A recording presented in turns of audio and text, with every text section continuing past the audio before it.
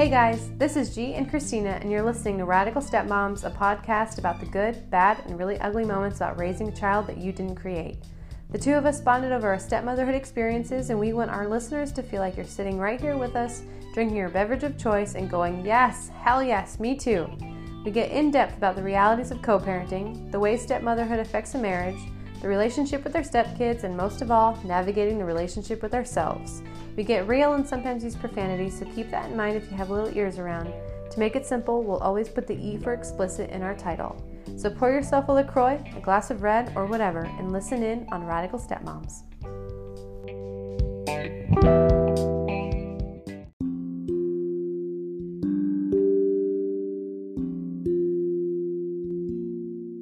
Hello, you are listening to Radical Stepmoms. This is Christina. And Gannett.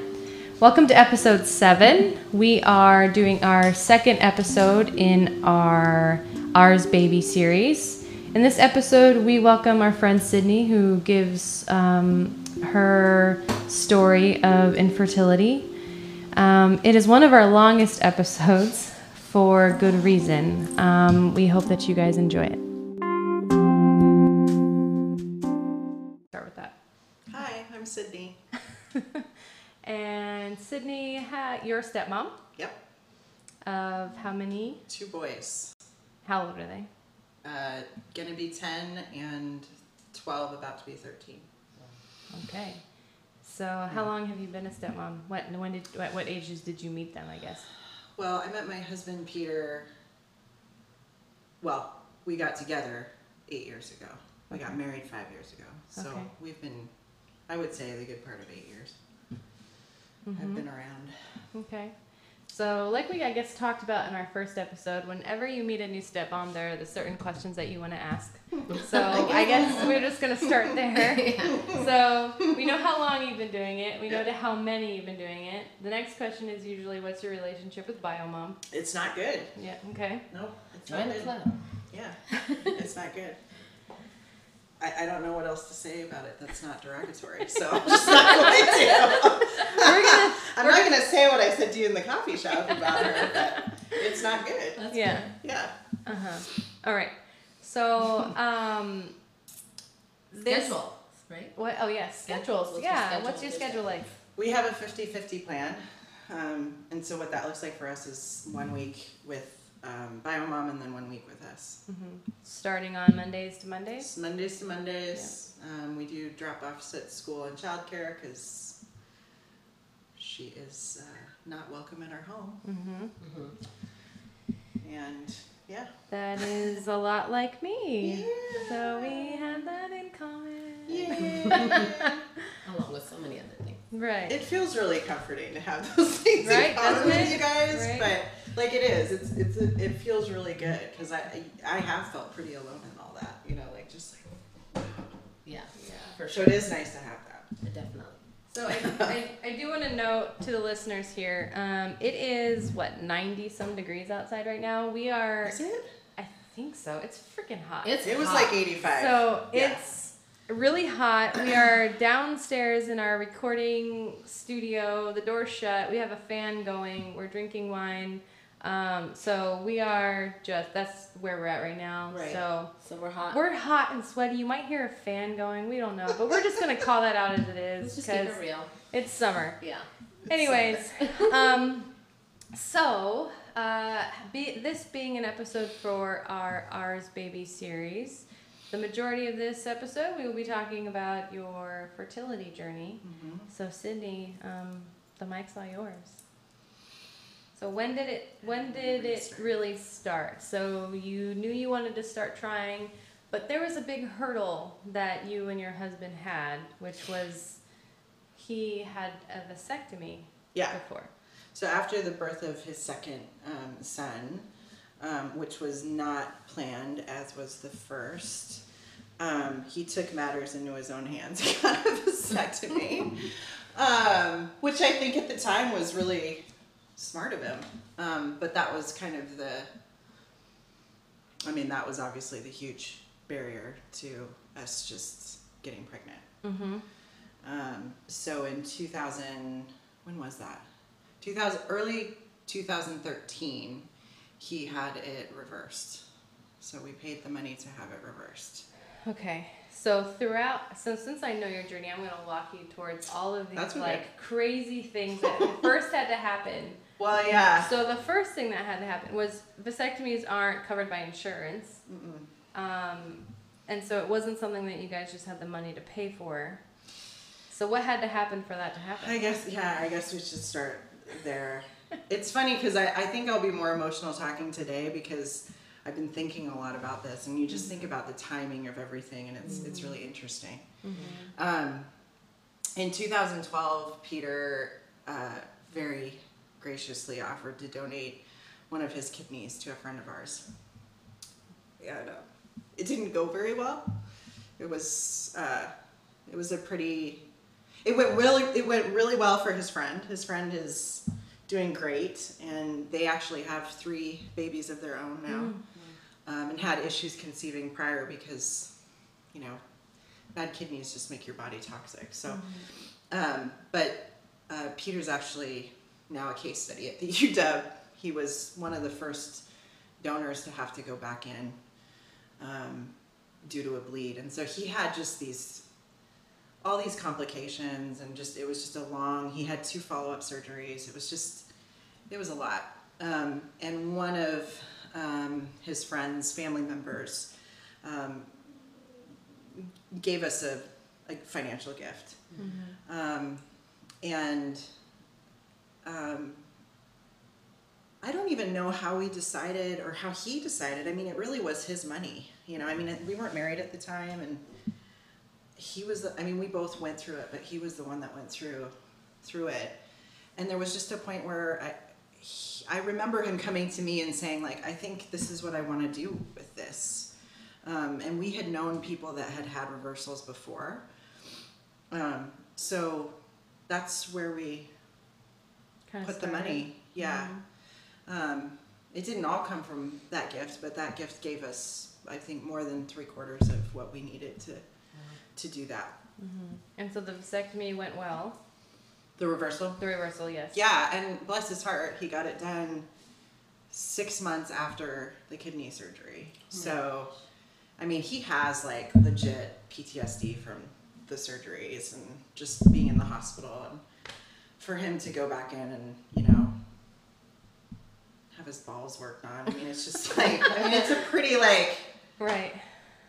And then going under and just all that stuff. It was I have a really good person in my life. I was just thinking that. Yeah, Wow. I have a good person in my life.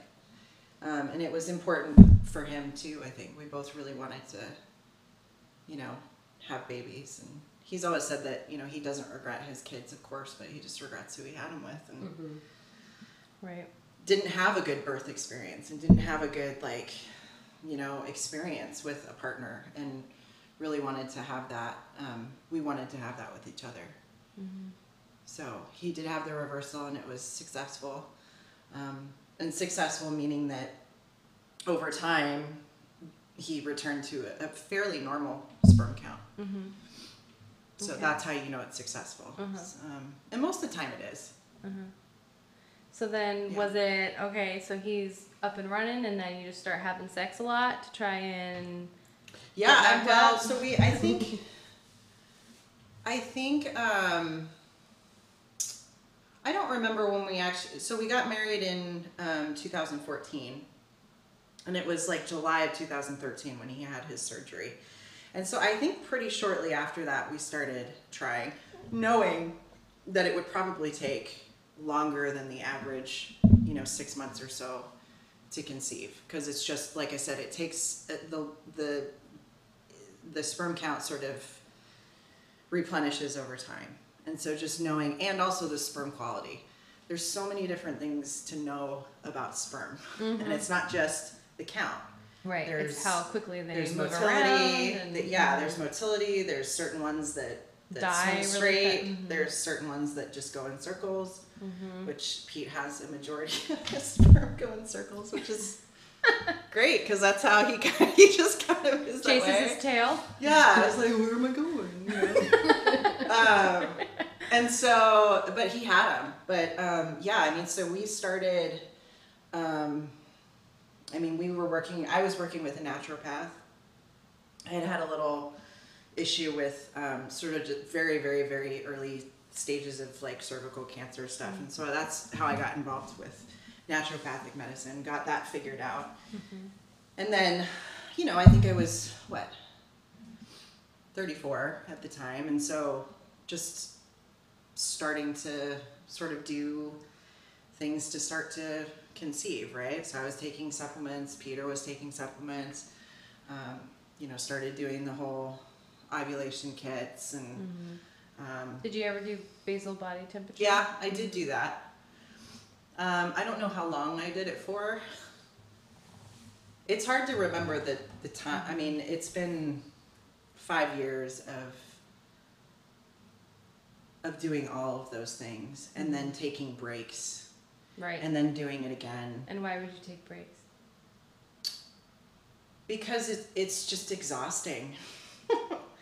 It's exhausting, it's emotional, it's every single month, you know, getting your period and feeling like that. And then, you know, I think at the beginning, I think probably it was a year or two ago that Pete really started to understand just how upsetting it was, you know, because he's a very like glasses half full, like it's all gonna work out, you know, type thing. And we just kept seeing over and over again that it wasn't working out. It just wasn't happening the way that we had intended. And then, you know, you beat yourself up because you could swear you're pregnant. You have symptoms, right? Yeah. And they're You're a couple days late. Your boobs hurt. Your mucus. Your mucus. Let's not even talk. I mean, like, the mucus changes. Like, oh my god, like something's happening, you know, and not wanting to get too excited, and then getting excited, and then And at first, my cycles were kind of right after Pete's surgeries. My cycles went really weird, and we still don't really know what happened, but I was pretty regular, and then my cycles started being between 40 and 60 days long. Wow. And then I didn't, after I had my IUD removed, my periods were 1 to 3 days maybe, and the flow was not good. Like the blood quality didn't look good, something. So that was part of all the naturopathic stuff. And so at that point, we didn't really know, like, was it just that Pete's sperm needed more time, or was there something going on with me? Every test that I did was like, you're fine. You're exactly where you need to be. And in a way, which is probably more frustrating. Yeah, I mean, we had on all of our paperwork, it says unexplained fertility. I mean, it's kind of explained with the vasectomy and stuff, but unexplained meaning they can't just say, well, that's what the problem is, right? Right. For a while, that's what was going on. I always think of that episode of Friends where Monica and Chandler they've realized that they're not able to have a baby, and then it's like she says, you know, she has an inhospitable environment, and she's like, I was trying to be a good hostess. Yeah. See, for you, it's like referencing Friends. For me, it's Sex in the City. I know that when too. Charlotte was like trying to get pregnant, you know, and like going, like I watch those, like that's my comfort food, and so I watch Sex in the City whenever I just need that, and I've been watching those episodes again, and I'm just, you know, like it's so right on about like. You know, especially like the acupuncture, where she's like, I can't get centered, you know, like, you're doing all that stuff, and you're doing it all, and you're doing it all by the letter, and you have providers that are, you know, I mean, seeing a naturopath, she's been amazing, and so encouraging, and so helpful, and everybody's like, you know, like, there's nothing going on, like, you guys just need more time. You just need more time. Like, let's just keep going. And and so having to take breaks, it was like, you know, I mean, there's just times where you're just like, fuck this. I don't want to deal with it. I don't want to pee on sticks anymore. yeah, we were having a lot of sex, but we were having a lot of sex within a 3 to 5 day window. Right. Which, That's not very sexy. Not very sexy, right? And I mean, I consider myself a pretty in tune with my sexuality and like really a sexual person. And it was just like, it wasn't about that anymore. It was like, It became stressful. yeah, it became stressful. It became stressful for me. It became stressful for Pete. It wasn't enjoyable for me.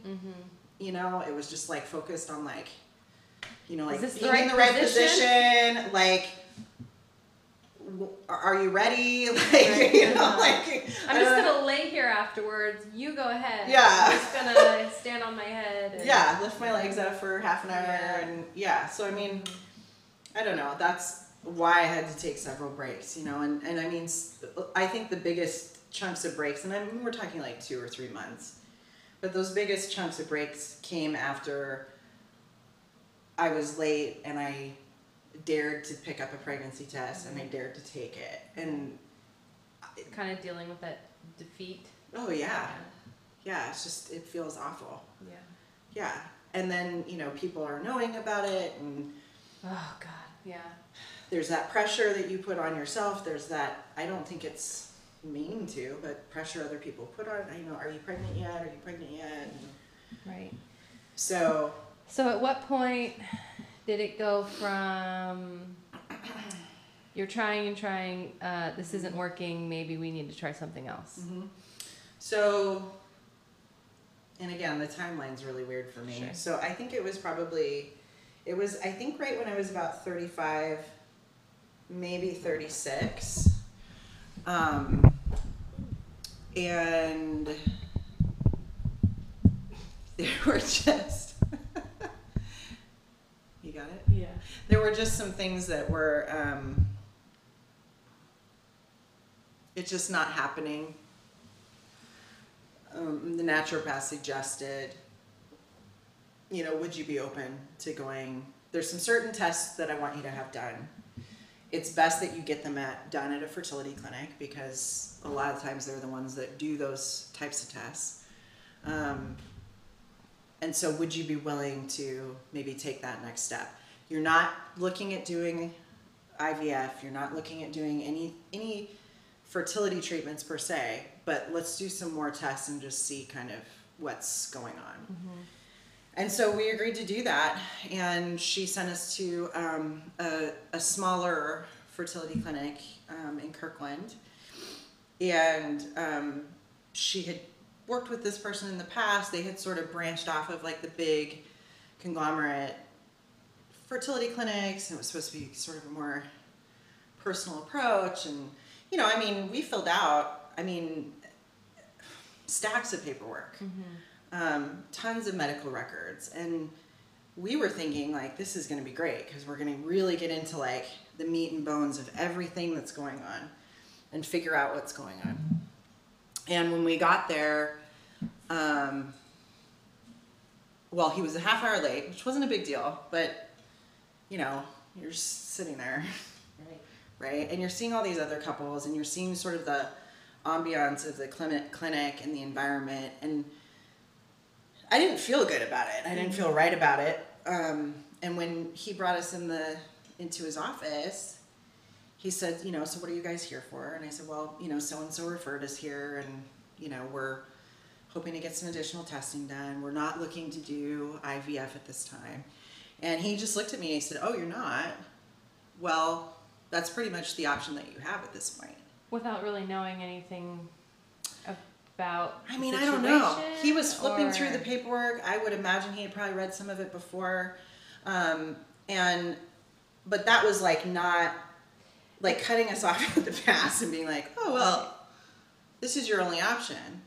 And then saying the focus was on Pete, and the focus was on the quality of his sperm. And the focus was that his sperm was not able to, there's like an outer layer of the egg, right?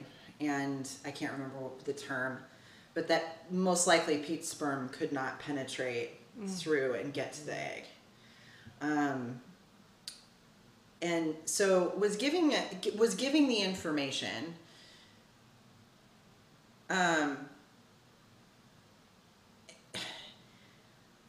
But just like, you have no choice. Like, this is what you need to do. I guess you could do other things, you know, but you're just going to waste time.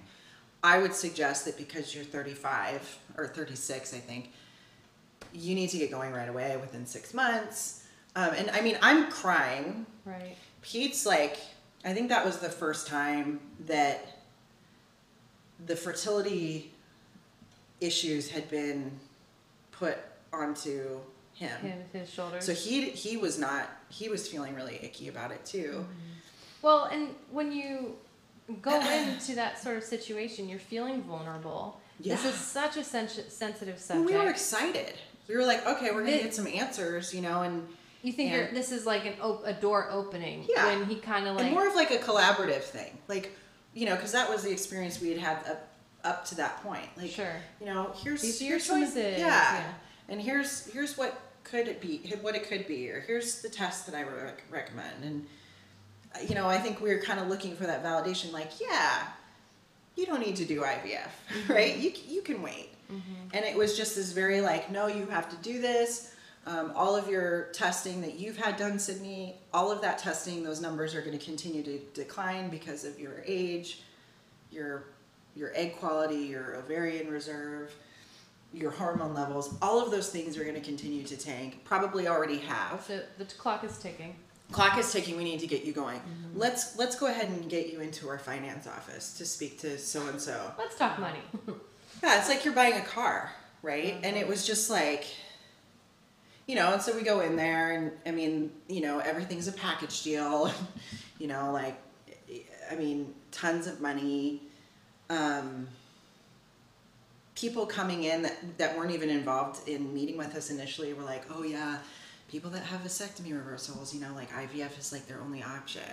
And it just felt very orchestrated. It felt very like, I don't know, it just felt set up. It felt really weird. And, you know, we should have stopped there, and we didn't. We went and had testing done there, and that was not a good experience either. Ironically, all my numbers either stayed the same or went up. So you just kind of get that validation, like you're full of shit, or you've drank the Kool-Aid, and you know. And I mean,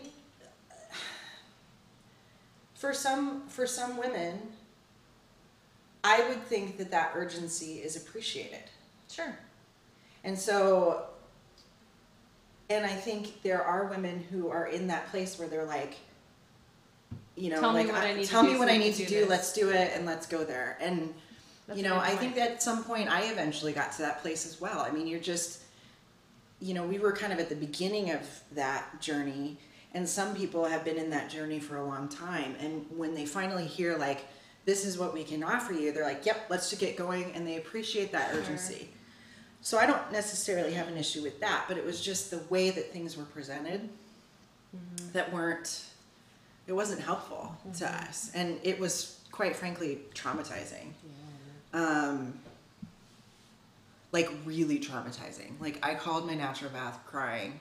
She was upset. She felt awful. She had had 2 other people call her within that week, give her the exact same deal. Wow. Stopped referring people because of that.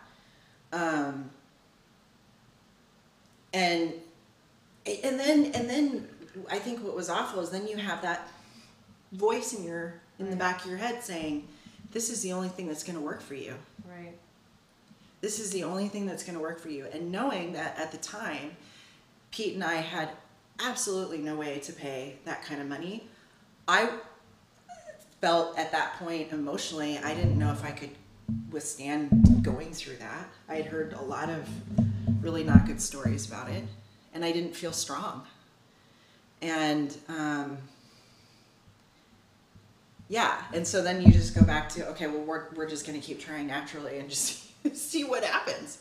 Because I mean, what other choice do we have? So at that point, you left there, didn't really move forward with IVF. I think it was another 2 years. Okay, maybe. So you just kind of kept on keeping on, trying to do it, and then what it really came down to was the money aspect. Yeah, I mean, yeah. And at the time when we went, I had just started working with you guys, Mm-hmm. you know, good job. Mm-hmm. Things were looking up. Pete was an electrical apprentice. They pay well as well. So we're, I mean, you know, we're moving up the ladder, so to speak.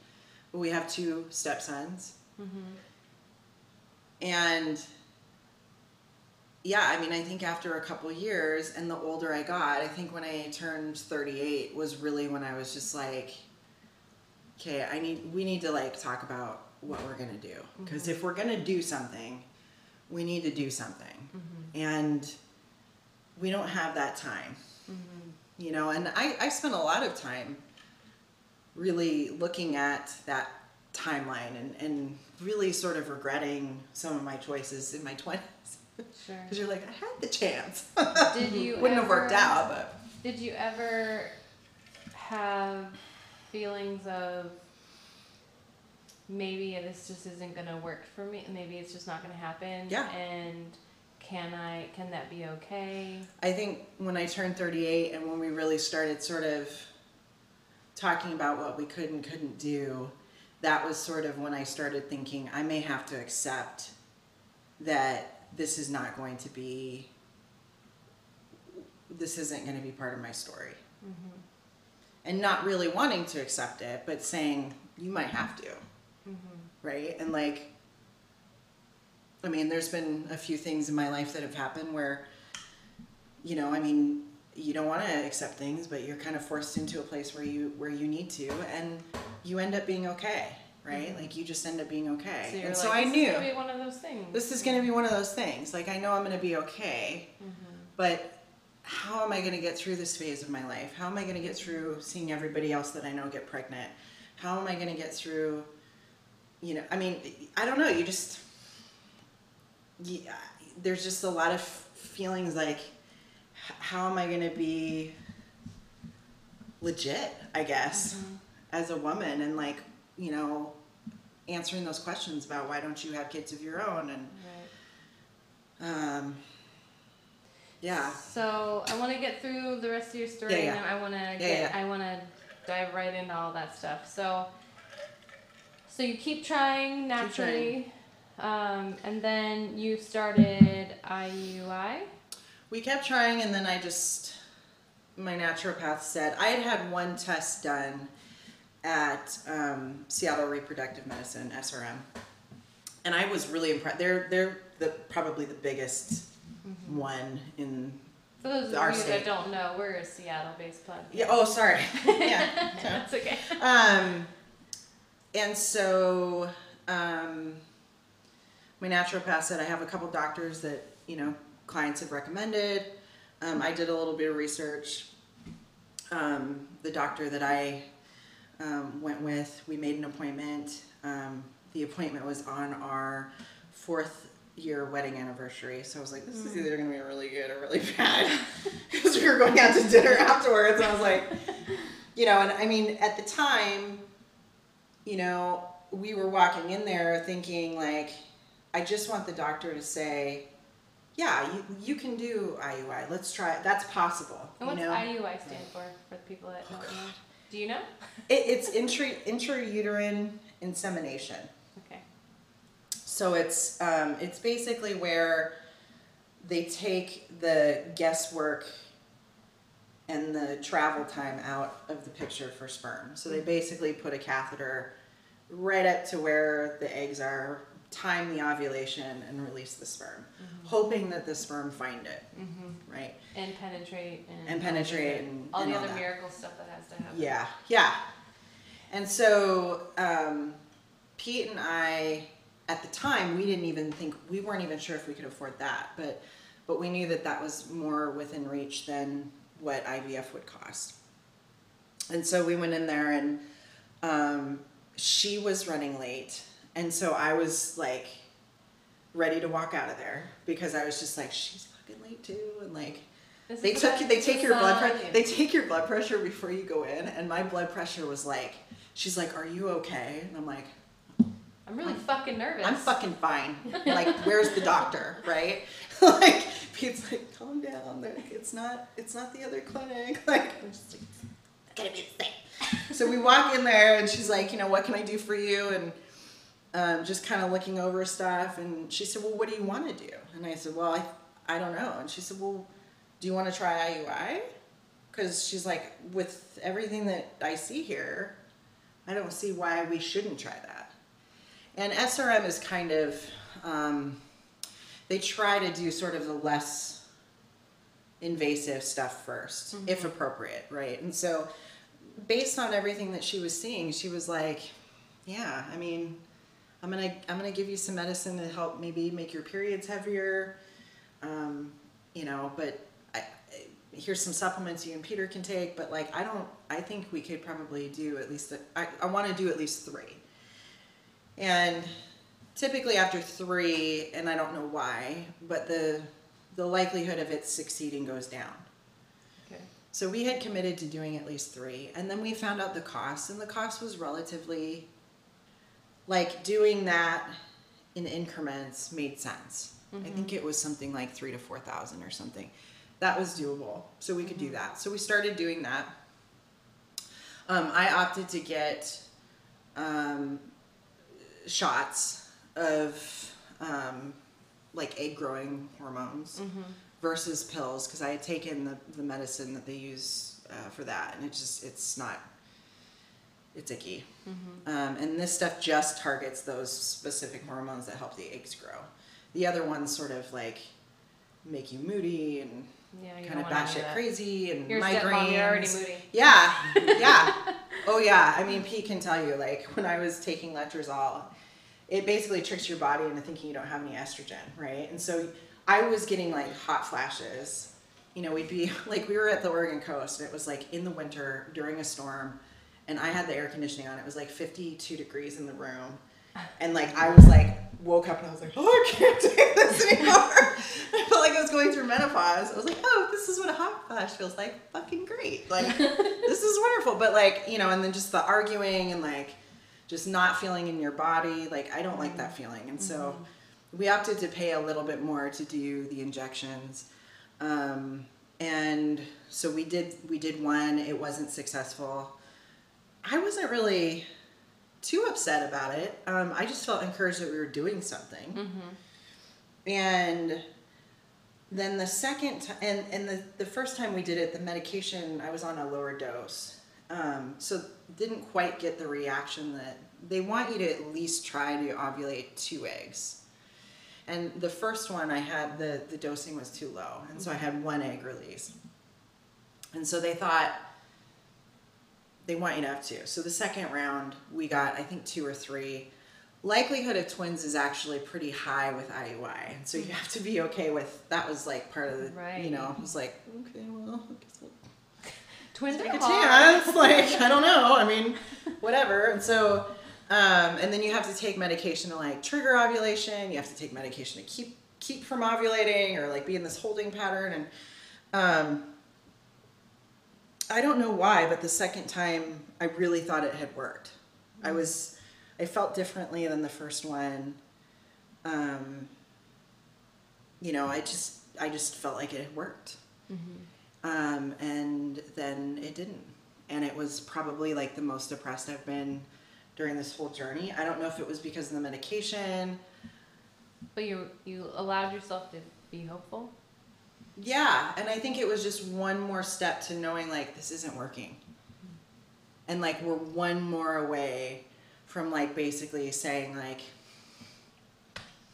you can either hope for a miracle or you can do IVF, right? And so, and knowing that was pretty out of reach, it was like, I don't know. Like, it was devastating. It felt really awful. You saying that was probably the hardest point. Yep. How was that for your marriage? At that point, after the second one, I think Pete and I reached sort of a new level of closeness in our relationship in terms of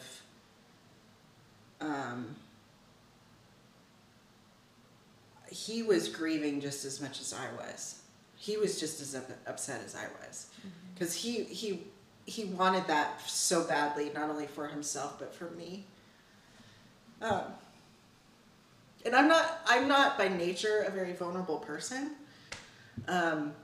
Through this experience, I've become much more open and much more vulnerable, and I'm thankful for that. I mean, that's one of the gifts that this has given me. Every struggle I've been through in life has given me something. So I'm grateful for that. It's sort of broken my heart open, right? Which is good, but yeah, it was hard. It was great to have a partner, because I know a lot of women do not have supportive partners through it, or they're supportive, but they just don't get it. And like, you know, Pete had read books. He went to every appointment with me. He, you know, took the herbs. He took the, you know, like he was doing everything that he could. And so I think after that second one, it was just like, fuck, like, what are we going to do now? You know? And, so immediately following the second one, I think it was, I felt really connected to him. It was when we started sort of talking about next steps that it was difficult, you know? I mean, there's a lot of resentment I have from time to time, you know? Yeah. It's like... Absolutely.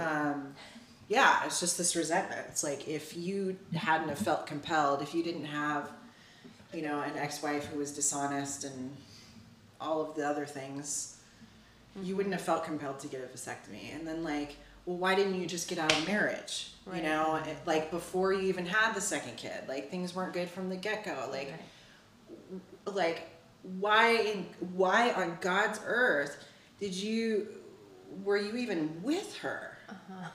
Yeah. What does that say about me? Right. You know what I mean? Like, and like, just the fact that like I'm raising her children, I think better than she is. And I don't get that credit. I don't have anything and I don't want to say that I get to control, but having just control over that little person, everything that they get to do, you're the one that gets to decide because you're the mother. And I don't get that. I don't have that with the boys, right? You just don't. And so, you know, when we would start talking about next steps, and he would sort of, you know, him and Han, like the money piece, and like, should we take out a loan? Should we not? And like, you know, and me sitting there going like, I thought you wanted this, and like sort of getting into like a panic. And I think he was panicked too, but just, I don't know. I mean, that was an argument that came up repeatedly throughout this entire process. Right. You know, me being pissed off, me lashing out, me sitting there going, what the fuck were you thinking? You know, and like, you wasted all these good years and this good sperm on this woman. And like, I'm just over here, like, just knock me up already. Knock me up, get it done. You know, like, why can't we get this done? Yeah, and so it wasn't like, I mean, like, we had some very rough years in our marriage. Around something that traditionally you hope to be a very happy, romantic, happy, yeah. Right. I mean, yeah, this wonderment and you know, like connecting and yeah. So after it didn't work the second time, you decided. So it didn't. I think that was October of 2018. That was our last attempt, and so we made an appointment with the doctor. Because the doctor at that point said, I want you to make an appointment with me just to see where we're at.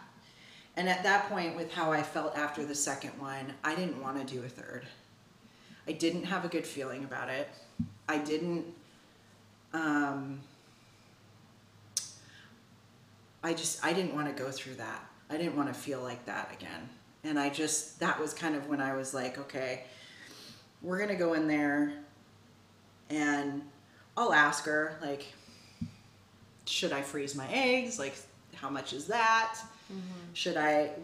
Is there anything else you would recommend? You know, but basically telling her like, we're going to stop. We're done. And at that point, me getting to that point where it was like, I'm ready to get off this train and this roller coaster. Maybe I need to go back to school. Maybe there's something else that's going to happen that I need to start looking at besides this.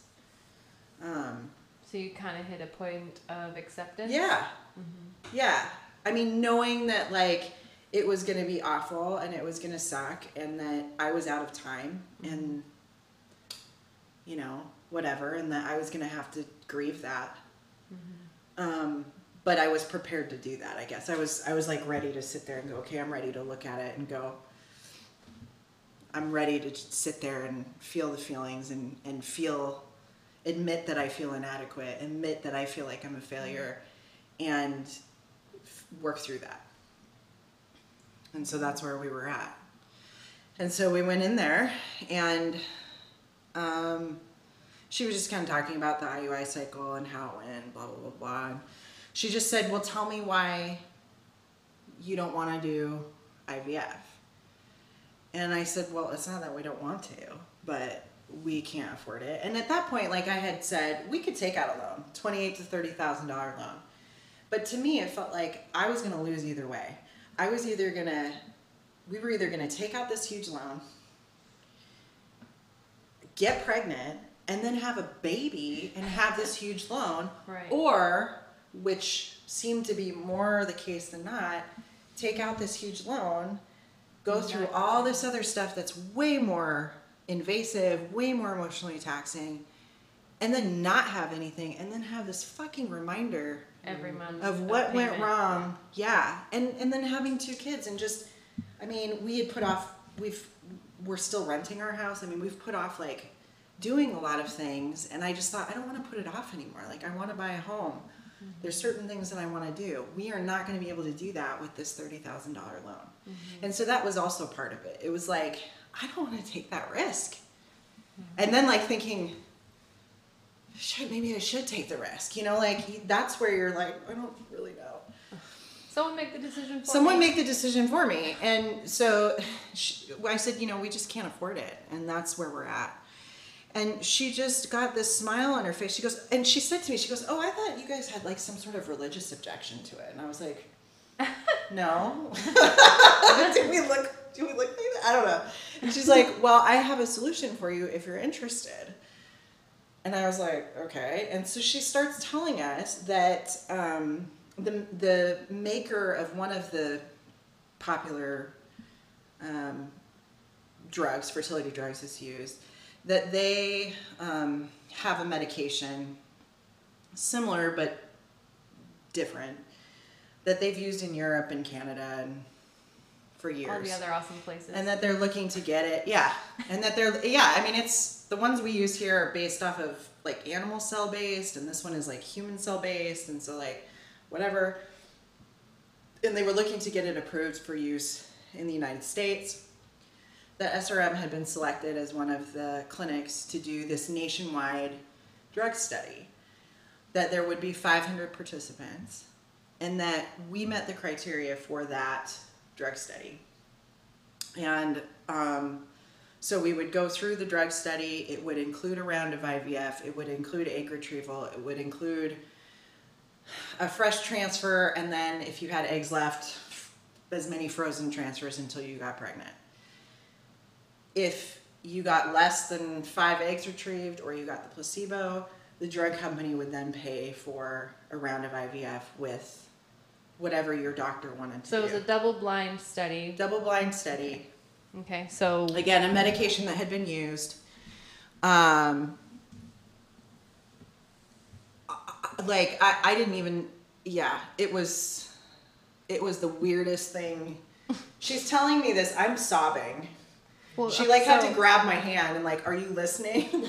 Well, just, I mean, so prior to that appointment, like we had said, we were going to say we were done. You were going to say you were done. You were already in an acceptance of that this is where your journey ends. Yeah.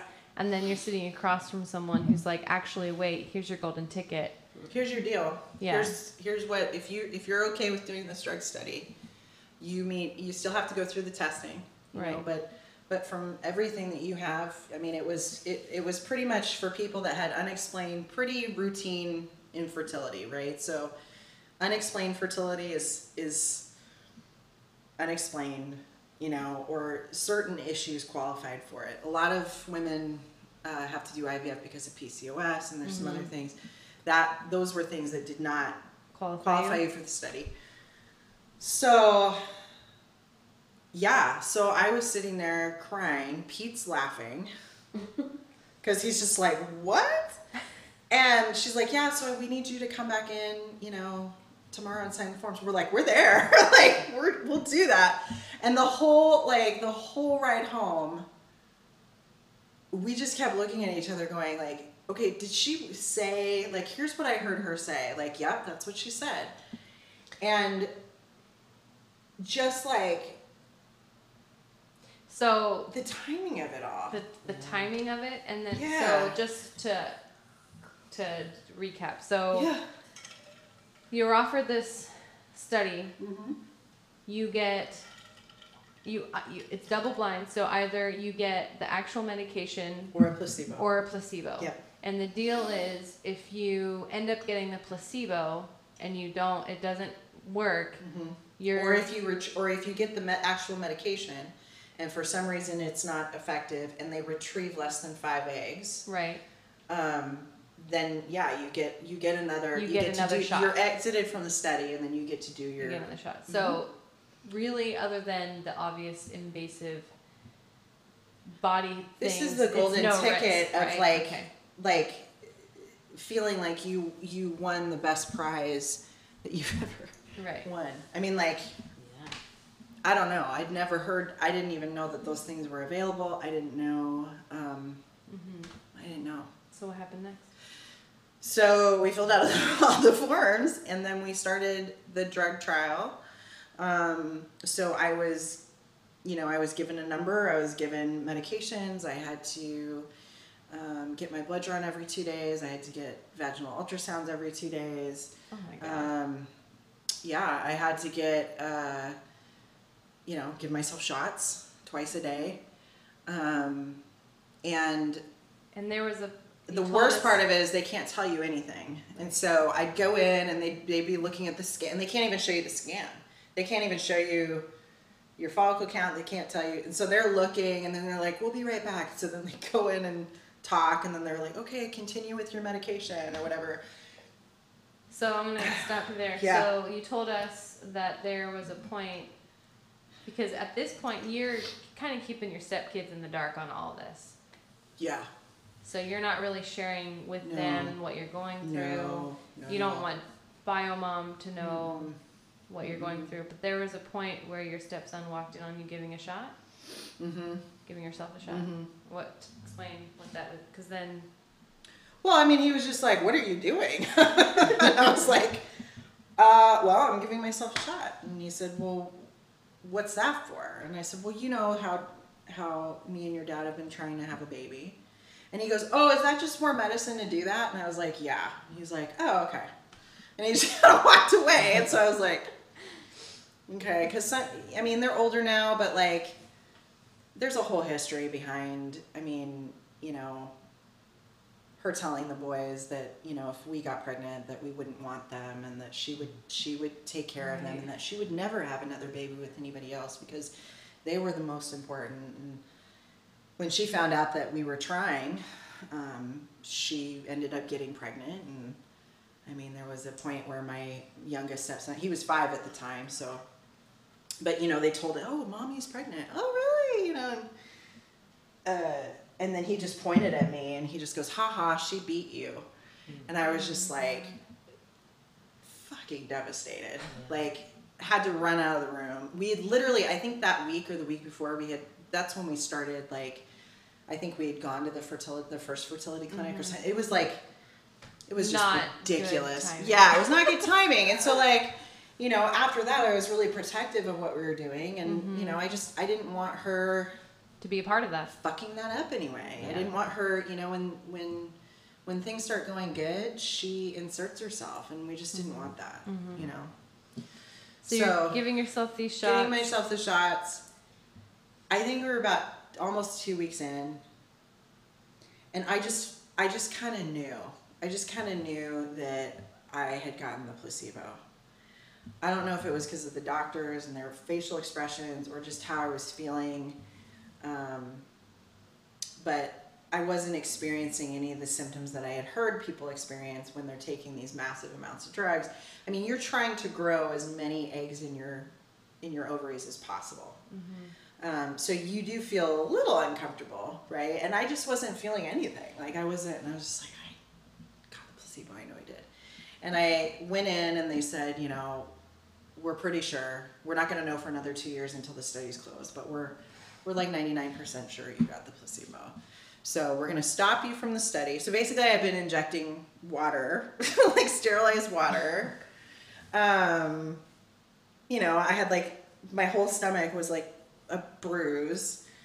And then I had to keep going in for 2 more weeks because they had to keep doing scans. They had to keep doing blood work. They had to keep doing all that stuff.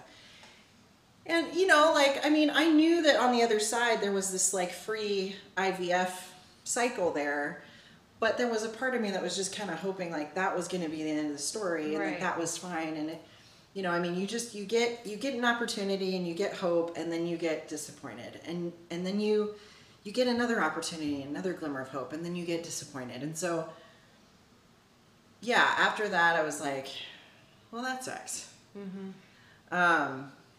And so we sort of went into prep mode to do like and also I was hoping to get a sense of what IVF felt like. And like, I was like, I don't even know shit. I don't know what's going to happen. And, you know, I mean, I belong to all these stories on Instagram and, you know, community groups, and that's great, but it can also be really like not good because, I mean, unfortunately, fertility treatments are not successful for a lot of people, or there's multiple rounds, and so like you're excited to start the next chapter, but then you don't want to get too excited because like, you know, it's probably not going to work out. Like I'm 38, about to be 39, you know, the doctors are like, we need to be realistic with you. Like, so it's just constant waiting, holding pattern, feeling good, not feeling good.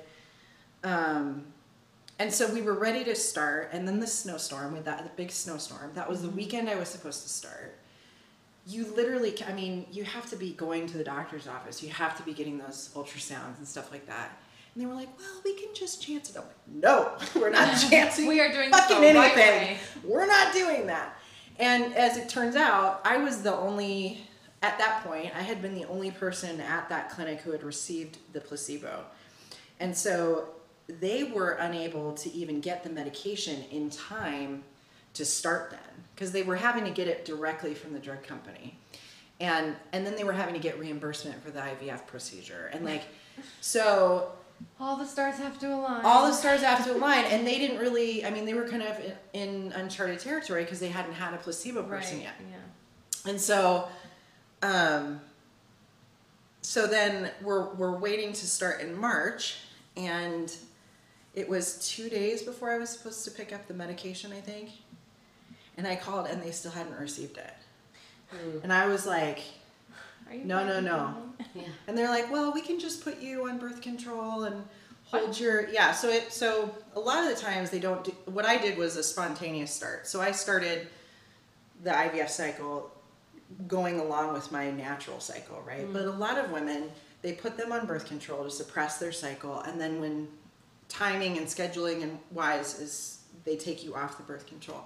And for me, it was like, I didn't want to put one more thing in my body. And so I was like, no, like you guys are getting these meds. We're figuring it out. My doctor called. She's like, you know, like you're stressing out and like you're stressing out our staff. And I'm like, listen, I apologize, but like we've been waiting to go on this for like 2 months now. like, I'm in a place now where I'm like, I'm ready. Like, I'm ready for whatever happens. I have my plan. I have my support. I don't want to wait another month. Like, and I don't know if you understand that, right? She was like, oh, okay, well, it makes more sense now. It just seemed like, you were getting a little stressed, and we don't want people to be stressed before they go into their IVF cycle. And I'm like, well, that's fucking realistic, right. Because, like, I don't know. Everyone who walks through your doors is stressed out. Well, yeah, and I mean, just knowing that, like, it may not be successful, right. Knowing that a majority, well, I don't know now. I mean, it seemed like a lot of women in there were in their, like, 20s. So I don't know if it's impatience or something else going on, trending in terms of women's health, but I mean, for me, it was just like, I mean, the risks are high, and they had told me, a successful cycle for you will be to get 0 to 2 at the most, embryos that fertilize that we can actually implant. So it was like, okay, so if it doesn't work the first time, I have one more egg, or like if I get 0, then and you're already thinking about the next. Calculating your chances. Yeah, calculating your chances. It's not a good thing. So luckily the meds arrived. And I think I made it to Seattle in record time to pick him up. I was like, I'll be right there. Picked him up, started the meds. It's hard. It sucks. It doesn't feel good. Physically, you don't feel the greatest. Although I didn't feel awful, but it's not fun. You take the shot once a day, then you start taking that shot plus another shot, then you end up taking 3, and then 48 hours before your egg retrieval, you have to, like, the needle's like this big, and your husband has to do it, like, in your hip. But when she said this big, she did like a 6 inches. And it has to all go in. Oh my god.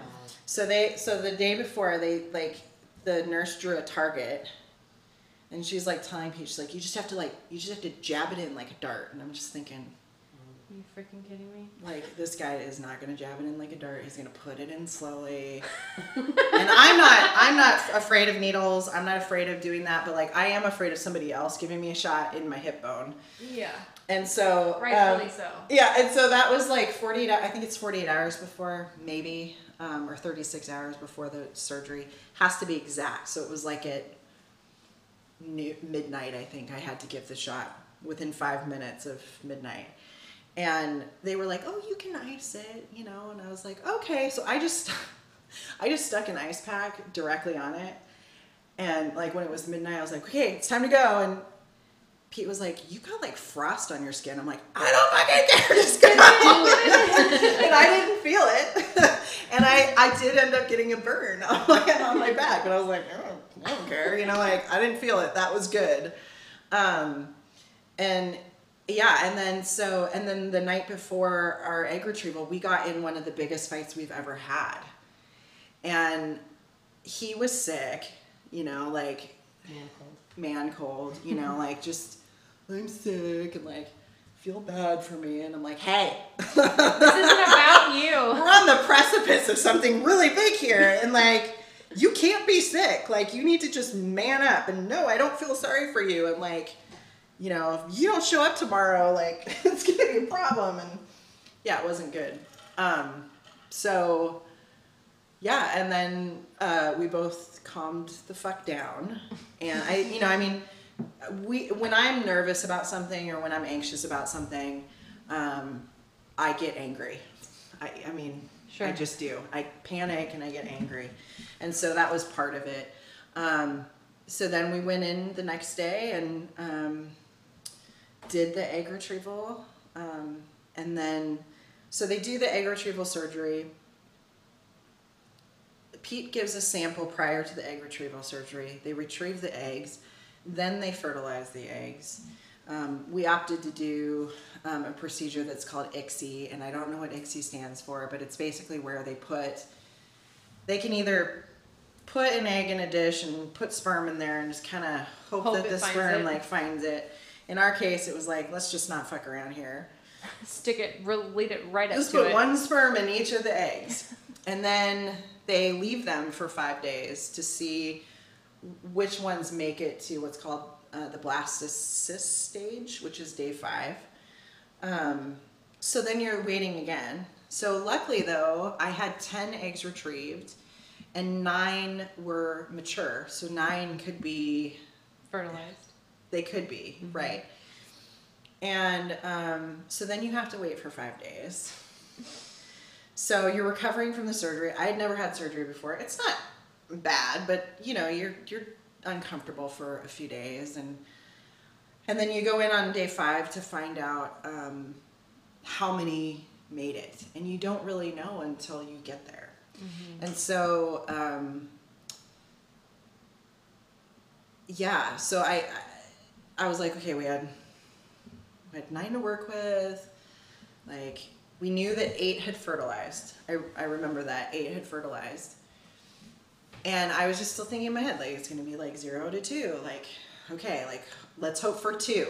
Right. Let's hope for 2. So at least if we do this, we implant 1 embryo today, which is called a fresh transfer. If we do that today, then, you know, and it doesn't work, then we've got 1 more to work with. That's the number that I'm going to. Calculating your. Yeah, you're always calculating your chances, you know, and like, what are the odds, and like, where can I hold on to the hope, and then also be realistic about it. And so we went in there, and fresh transfers don't often work or have a lower success rate because they're done 5 days after the egg retrieval. So they're done 5 days after your body has been like harvesting all these eggs, giving yourself all these hormones. And so depending on how many eggs you retrieve, sometimes they don't even recommend you do a fresh transfer. Sometimes they just say, we're going to freeze them all and you can wait a couple of cycles. But we were able to do 1.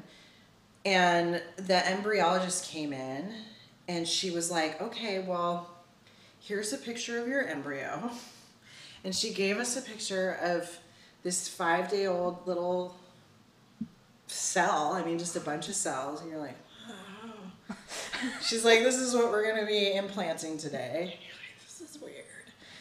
And then she says, you know, we had a really hard time picking which one to do. Currently, you have 8 that made it. So we're implanting 1 today. We have 2 more that we're watching for an extra day, but you have 8 that made it to day 5. And I was like, wait, what? And she's like, you know, at this point, I think 5 were excellent quality, 2 were fair, or something like that. So it wasn't like none of them were like poor or whatever. And she said, this one looks like 5 of the other ones. So we just went with this one. And so then she's like, I'll be right back. You know, we're going to get the embryo prepared and all this other stuff. And she left the room, and I just, you know, because I love Pete for his positivity, and I also sometimes want to fucking strangle him for it, because I'm just like, my God. And you know, the whole time he's like, it's gonna be fine, like it's gonna work out, like we're gonna have. And so like I look over at him and he's laughing again, and I just lost it. Not in a bad way. It was just kind of like, it felt like a release from like 5 years of just like, holy shit. Like, it worked out. You're finally here. I'm finally here. Yeah. And I had every single, my brother and my dad are no longer here. And so I have little mementos that I wear, and I wore them every time I went into these appointments. And, you know, people can believe what they want, but I felt like they were there. I felt like they were there and they were watching, you know, they were seeing it. It was pretty cool. It felt really good, and it felt really complete.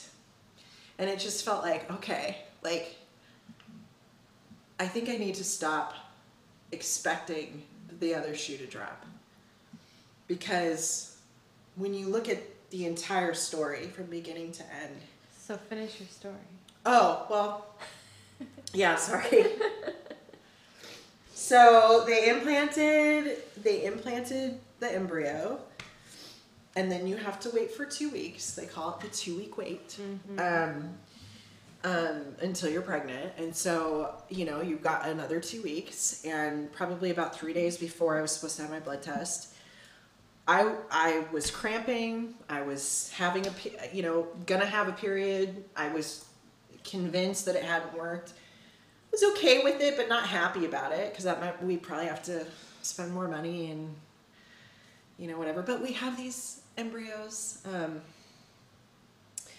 And so I went into Seattle to do the blood test, and I was just kind of like, I don't know why I'm here. Like, I was just really like, here's my arm, take my blood. Yeah. They usually call you between like 1 and 2 for same day blood work, right? You start to know like the whole workings of that place. And I went home and was just kind of sitting there, and 1 o'clock came and went, and 2 o'clock came and went, and I'm just thinking they're waiting till the end of the day, and the doctor's gonna call me, or then my nurse is gonna call me, and they're gonna be like, you know, didn't work, but it's okay. And so the phone rang, and I didn't want to answer it, and I started crying. And then I picked it up, and my nurse said, "You're pregnant. I just need to tell you that before we go any further, because I know you've been waiting." And I was like, no shit, like, no way. And she's like, yeah. She's like, your numbers are really good. You are pregnant. And yeah, so first I was like, what? And then like, I just started sobbing again, and I fell to the floor, because I was just like, just sitting there, I was by myself, you know? And so I was just like, that was, I mean, I'd been waiting to hear those words for a long time. And she was like, I'm going to call you back in like 5 minutes. I was like, yeah, please call me back. And so I called Pete, and, you know, he was like, yeah. He's like, I knew it. All of his workers in the back were like, yeah, you're good. I'm like, really? And yeah, and so that was, and then I had to go in every couple days for the next week, just to make sure that the HCG hormone level was rising.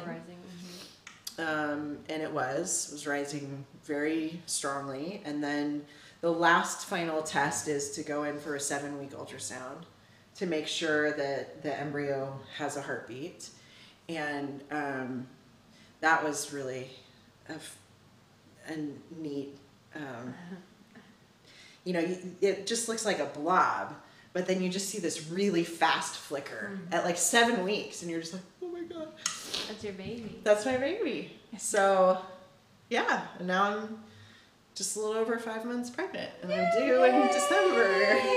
She's so cute, you guys. I'm so excited. Yeah, I mean, like, so sometimes it works, and we had 1 embryo that didn't survive, but we have 6 more that are frozen and that we can use at a later date. So, so I kind of, now that, because I was hoping you were going to save that nugget for the very last. I didn't. Oh. I wanted you to wait to tell that you were actually pregnant. Everybody like waiting? Yes. Like, what's the end? So I want to unpack all of that and like talk about all of the points in your journey. Like, this is the second time I've heard your story, and I just get so excited at some of the points, because I feel like, and I think I said this the first time we talked, that I am one of those people that say everything happens for a reason, and I know some people really don't like that, but your story in particular, like, I feel like there were those moments where you were just over it and done, and you're on your knees, defeated, and then something else came up and offered you hope. And I just love that about your story. And then so I know our listeners really want to hear about, we talked a little bit about how it affects your marriage. What was it like to go through all of this while raising kids that aren't yours? Hard. What advice would you give people also going through this? Boy, oh boy.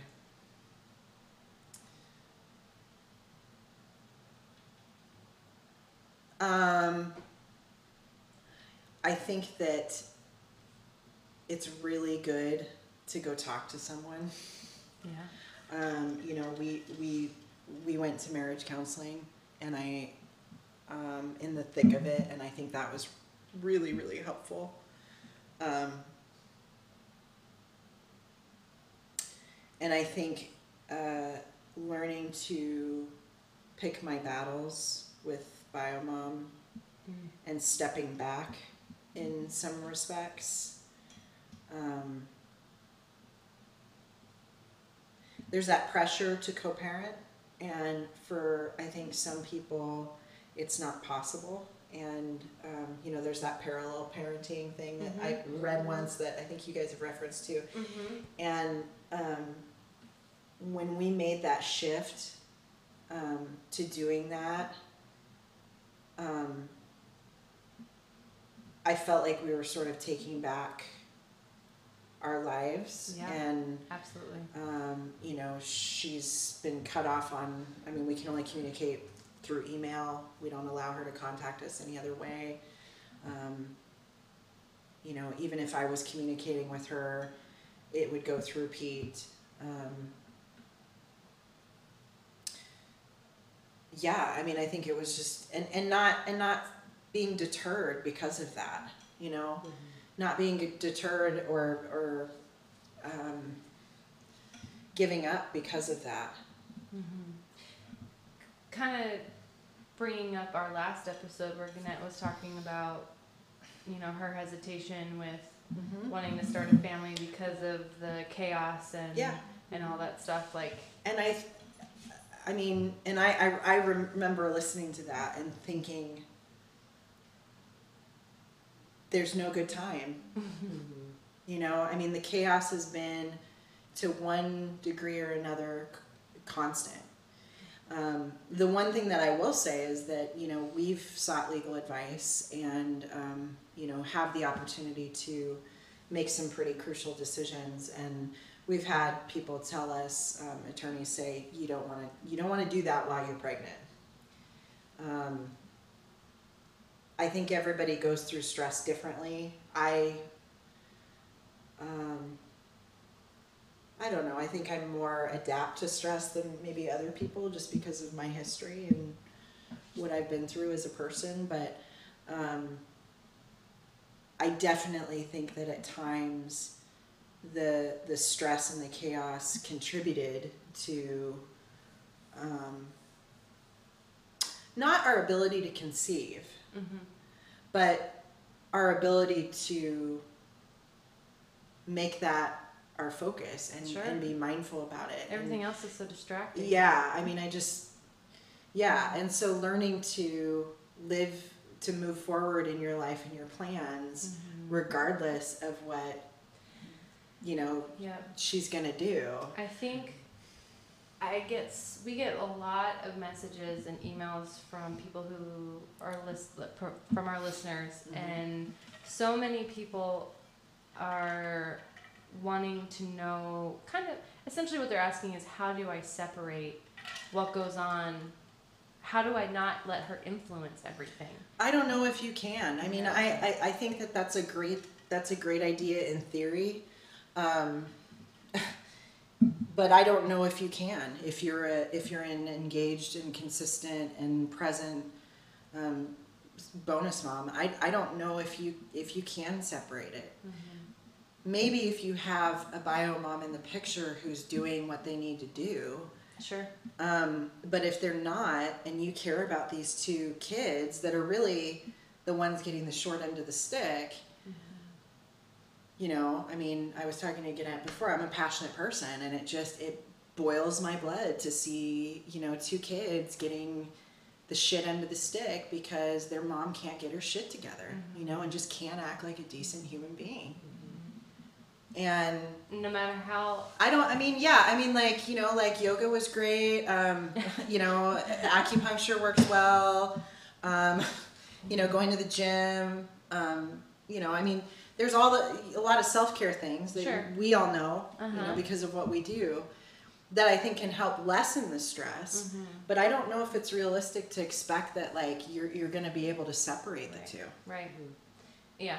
And I think if it was like a formula, it's like you can't separate it, and also lean on your husband. Yeah. Lean on your husband.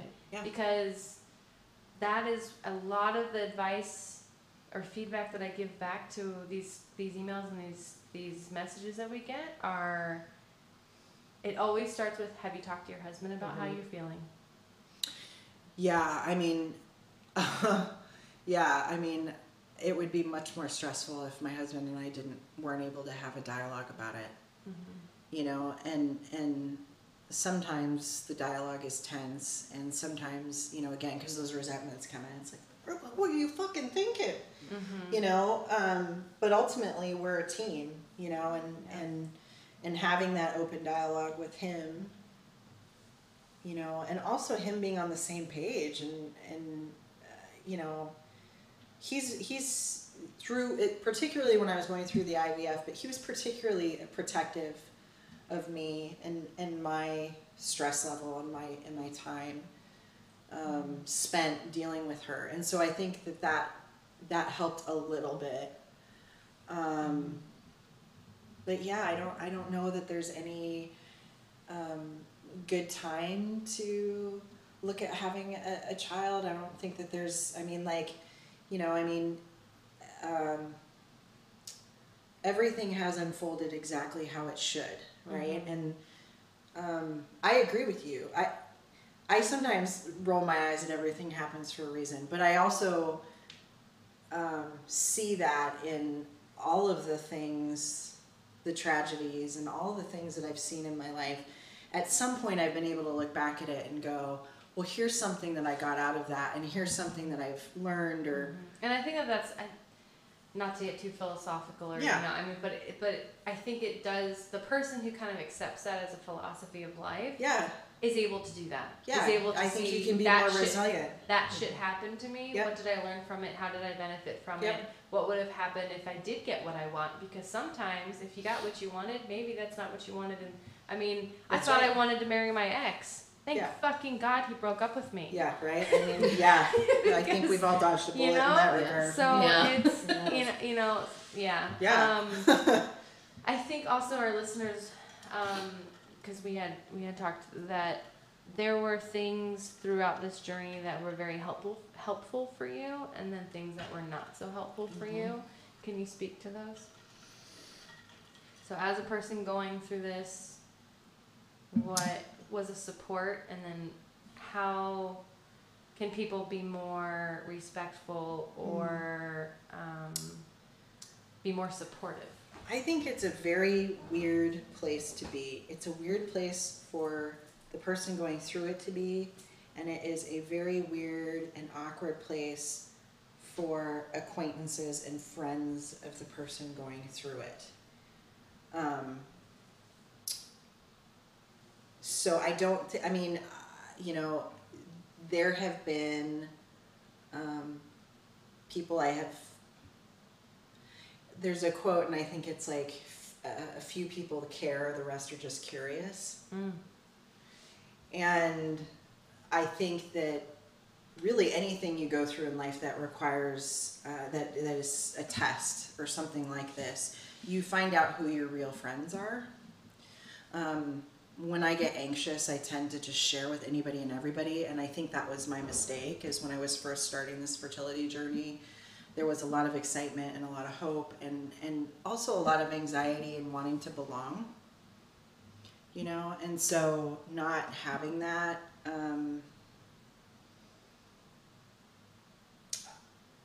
I would have been more selective about sharing that story from the beginning. And I became more selective through that process. There were friendships that I distanced myself from. There are people that distance themselves from me because of, you know, probably the way that I was reacting or responding. It was very difficult to openly support and be a decent friend to people who had just had babies. Mm-hmm. Sure.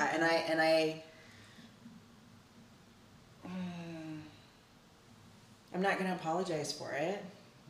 I understand it, and I see where I could have done things differently. Mm-hmm. But there's just that space that you have to take for yourself. Absolutely. You know, not going to, if it's not feeling good to go to a baby shower, not going to a baby shower.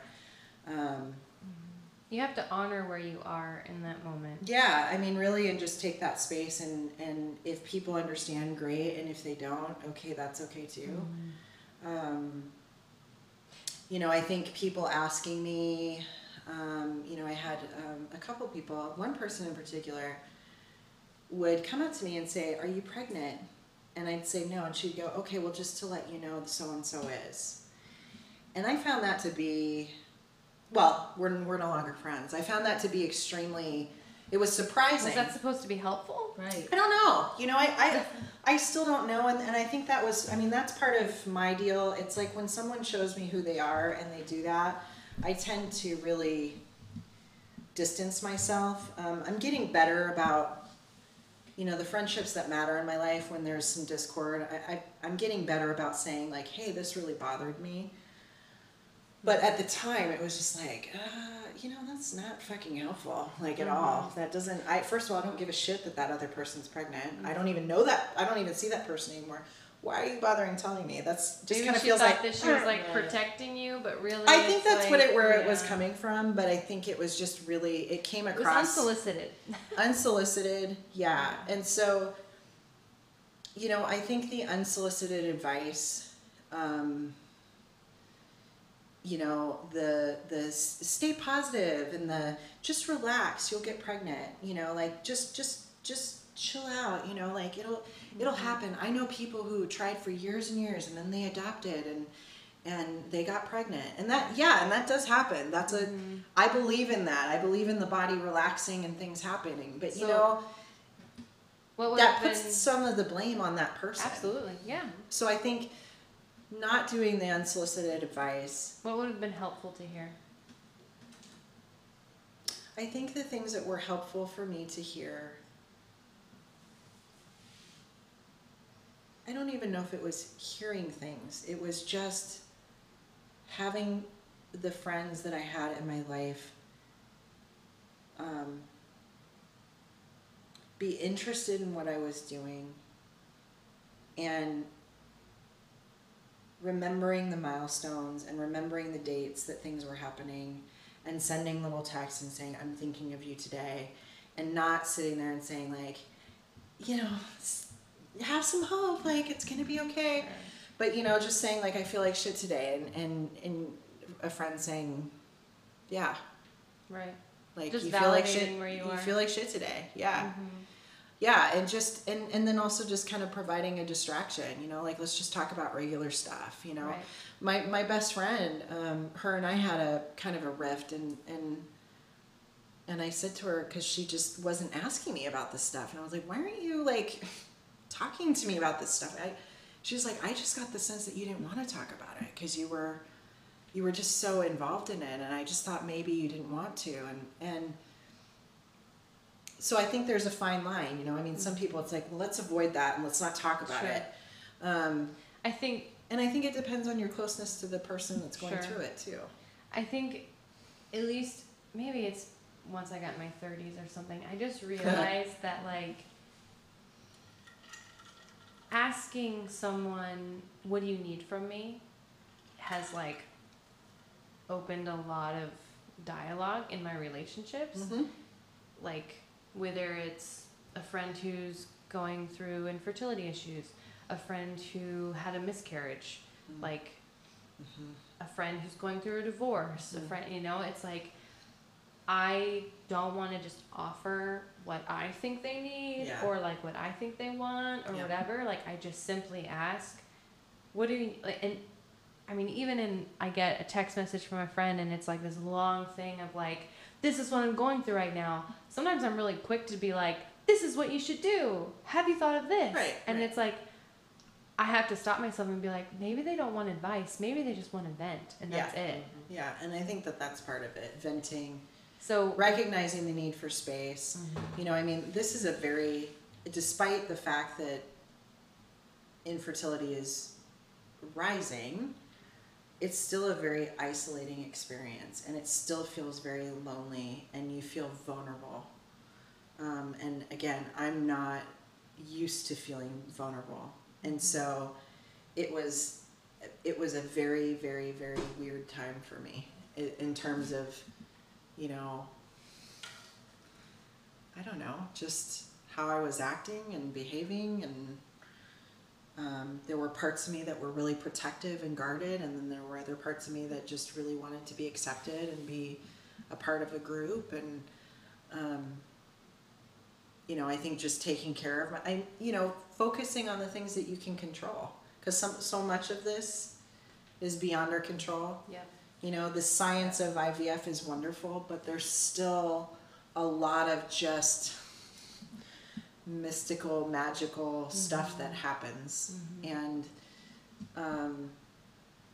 you know, I think when I started focusing on the things that I could control, my health, the way that I ate, the way that I treated other people, who I socialized with, who I didn't, you know, where I spent my time, working on those areas, that was really helpful. Yeah. Because then you feel like, okay, there is something that I can work on and control and improve, and you know, and so I think doing that too was really helpful. Yeah. I think that anyone going through for infertility should look at doing acupuncture, doing massage, doing spa days as much as possible, like taking the time to just really take care of yourself and your body. I think a lot of that was helpful in me being successful. Hard to say, Right. but I think some of that really helped me prepare for all of that. Yeah. And then just having people in my life that, like, you know, they weren't curious. They really cared, and they really, I don't know, like when you have people in your life that want this to happen for you as badly as you do, you know, and they cry when you're sad, and they cry when you have something happy happen. And, you know, I mean, it's been really neat to see how many people that Pete and I associate with are so fucking excited for us, you know, and it's just like, it feels really good, you know, because for a long time, I think everybody was just starting to think like, this is it, you know. I mean, we weren't the only ones, and then when they hear it, you know, it's just nice to share that. It's nice to share that joy with people. Yeah. So I think just looking at the things that you can control, and then just appreciating this journey isn't just, you know, the person that's actually having the procedures done. It's the other person that's involved. Yeah. You know, it's the partner too. Some women do this alone. Yeah. So, you know, having a partner who's supportive, I think, has been very helpful in this process, and having a partner who was there for all the appointments and understood what was going on, and Equally you know, invested. Yeah, equally invested. Yeah. And you're due in December. Yay! So I haven't mentioned this to you yet, but maybe our listeners would be interested in having you back on. Yeah. Once you get reintegrated into having an RJ. What it's like to be a stepmom with a newborn baby. Yeah. I don't know. You might get a very interesting recording. I don't know. Yeah. Yeah, I think that's the unknown. It's like, Yeah. oh my God, what's that going to be like? Yeah. Yeah. So I did want to thank you again for coming on, because I know that it's a very vulnerable subject, and it's this is one of our longest I'm episodes. sorry. I know. No, I kept looking at no, the time, and I was This like, is shit. for good reason. So, so thank you for coming on. You're welcome. If there are any questions about this episode, any follow-up questions for Sydney, you can send us an email or DM us, and we'd be happy to pass those on to her. We're going to end it here. So thank you for listening. Thanks, Sydney. Thank you. Appreciate it.